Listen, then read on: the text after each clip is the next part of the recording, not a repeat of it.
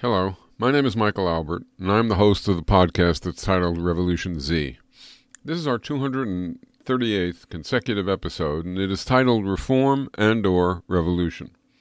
First, a reminder. You can access all episodes of Revolution Z on various platforms via the Revolution Z archive and help page that are linked from znetwork.org. And another compendium possibility is the site patreon.com/revolutionz. And now for this episode. Radical activists often debate reform versus revolution. Should we seek a liberated future or accept but work in a limiting present? Someday, full transformation, but for now, modest changes. Or should we seek modest changes in a limiting present but working toward a fundamentally changed, liberated future? The 20 Theses for Liberation, see the site 4, that's the number 4, forliberation.org, urge the second approach. But a question arises.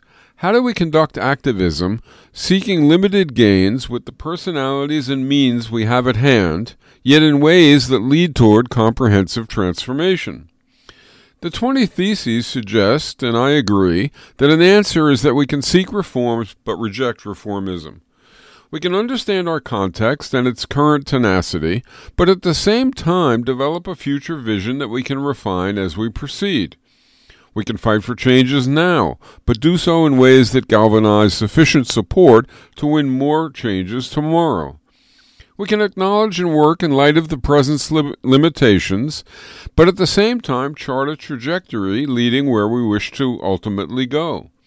We can win gains that matter now, while we also prepare to win more gains without pause until we attain a new world.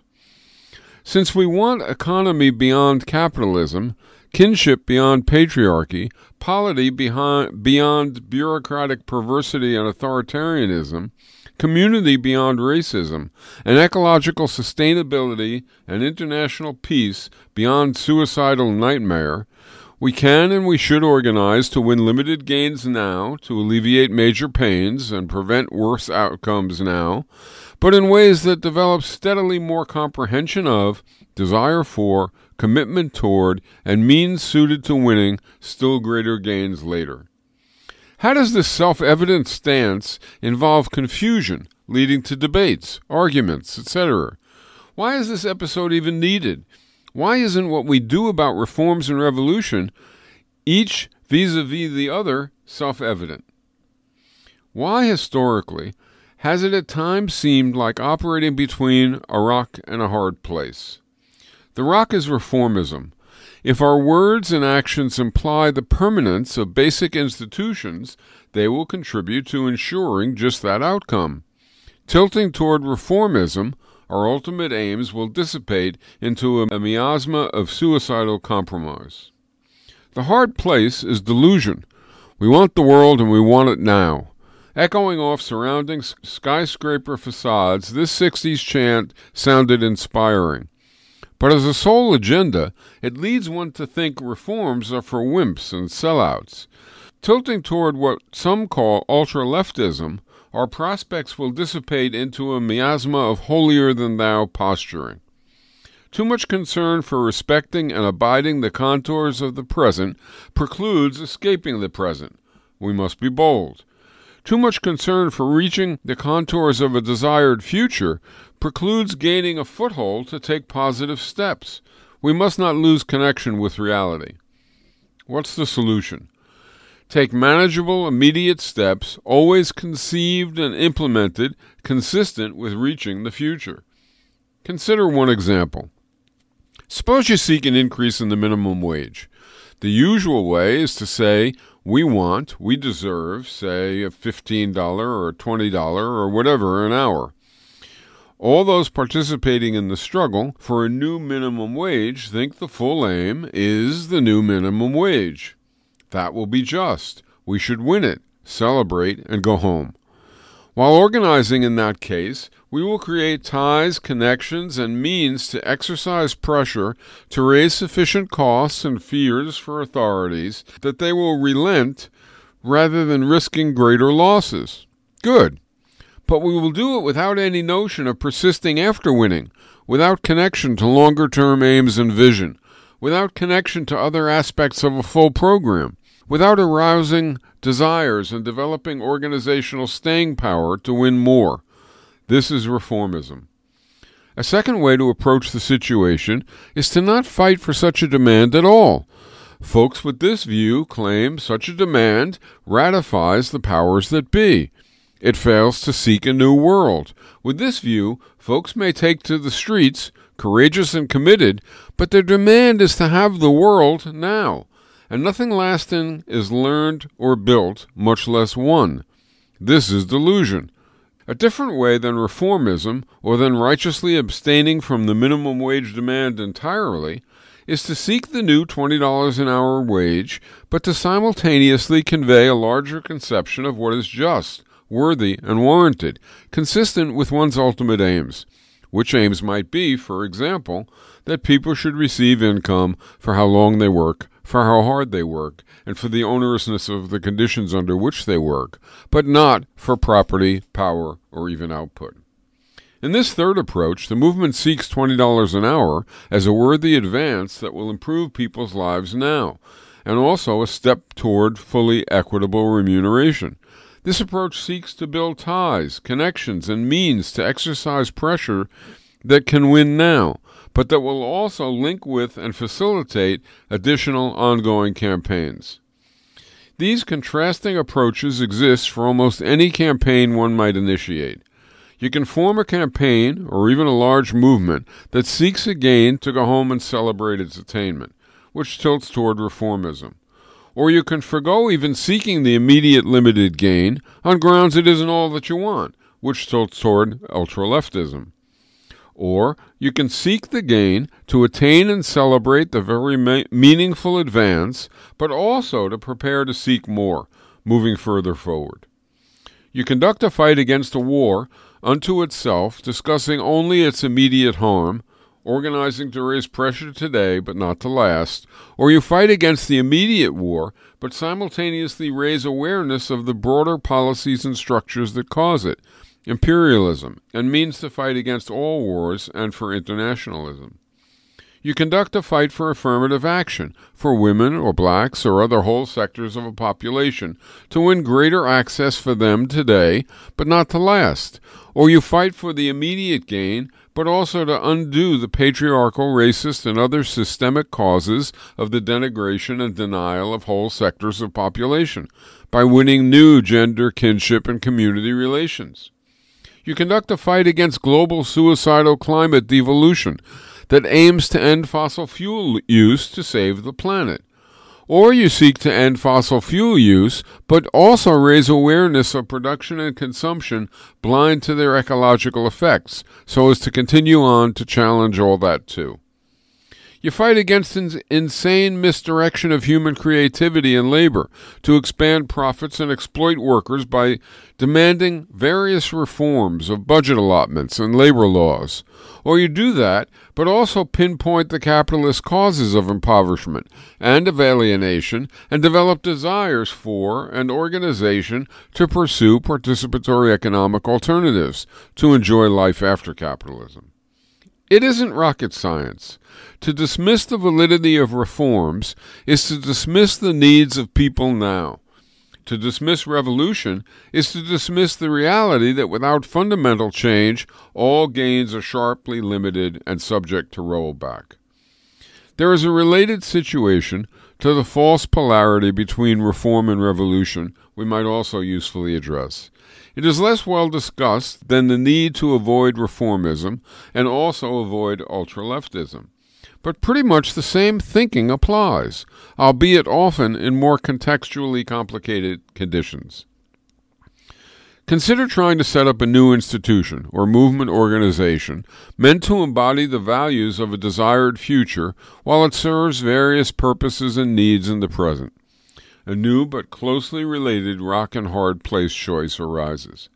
On the one hand, you want the new project to embody new values, aims, and structures, and even to have features consistent with and able to melt into a better future. On the other hand, the new project has to work in the present, with current people, resources, and sources of support. Too much fealty to the ideal goal, and you might be true to your desires, but fail completely due to not succeeding in existing circumstances. Too much attention to fitting the constraints of present circumstances, and you might build a lasting project, which has, however, so lost touch with its ultimate goal that its successful establishment is undercut by its failure to be sufficiently new to plant the seeds of a better future in the present. By way of example, consider you are in position to start a new large media project. Your stated aim might be twofold. First, to provide needed news and analysis, and second, to develop new institutional relations defining and sustaining a new kind of journalism. On both counts, the project might be aimed to plant the seeds of the future in the present, including enhancing the amount and quality of needed news by virtue of the benefits of having a more amenable venue for it. How might people with really substantial financial means seek to do all this? First, they would face some unavoidable realities. They would have to employ people who were used to working in and who have habits and expectations molded in the present. Likewise, they would have to pay bills. For example, those involved would need income for their labors, and other expenses would have to be met as well, such as rent, equipment, fees for services, research costs, and so on. Questions arise. Where will funds come from? How will relations among people involved in the project be structured, such as with what division of labor and with what mode of decision-making? Likewise, how will the new institution interface with other already existing media institutions, and with other types of institutions as well, such as movements and not least the government? For each choice that arises, the general quandary is, how does one navigate between, first, the need to establish the institution and keep it functioning at a sufficient scale to accomplish more than the, in this case, associated writers would accomplish if they were dispersed among other existing mainstream institutions, such as those they already had jobs at before embarking on the new project. And second, the need to have the project take shape and operate consistently with its longer-term aims, rather than the project persisting but losing its identity and thus its merit in the process. This conundrum should be very familiar to anyone who has created new institutions and worked at them. It defines many hard choices whose resolution depends greatly on views of what the implications of those choices are likely to be. So take, for example, starting Telesur English or Z Communications or Revolution Z. Those are 3 projects I've worked on. As a first decision to consider to see the dynamics of the hard choices, should one take advertisements or not? The argument for doing so is simple. One needs funds with which to pay bills. The argument against doing so depends on how one sees the situation. One might feel that ads are bad only because they have bad content. In that case, one might think, well, we shouldn't advertise cigarettes, say, but surely it would be fine to advertise good books, or even just books generally. We should do what is not immediately horrible in its specific content, and what won't corrupt our thinking and lead via a slippery slope to undercutting our virtues, even as it pays the bills. A different analysis might say, wait, advertisements are intrinsically bad. They ratify the idea of deception. They sell the attention of users to corporations. Your audience becomes your product to be sold to companies wanting access, while your content is reduced to a mere means of attracting your audience. And not just any audience, but one with means to buy the commodities that are advertised. The ads one chooses may for a time seem to seek to sell only nice items, but what is really happening is selling your audience to the corporations buying your ad space, and in so doing, it compromises the whole media project. Such a discussion always occurs in some actual context. For example, what about other means for making income? Taking donations from users entails asking for them, which can undercut outreach and feel degrading.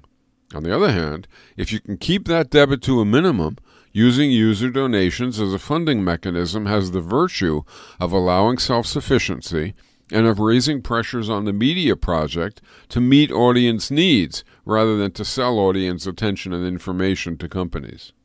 But what if your audience just won't donate sufficiently?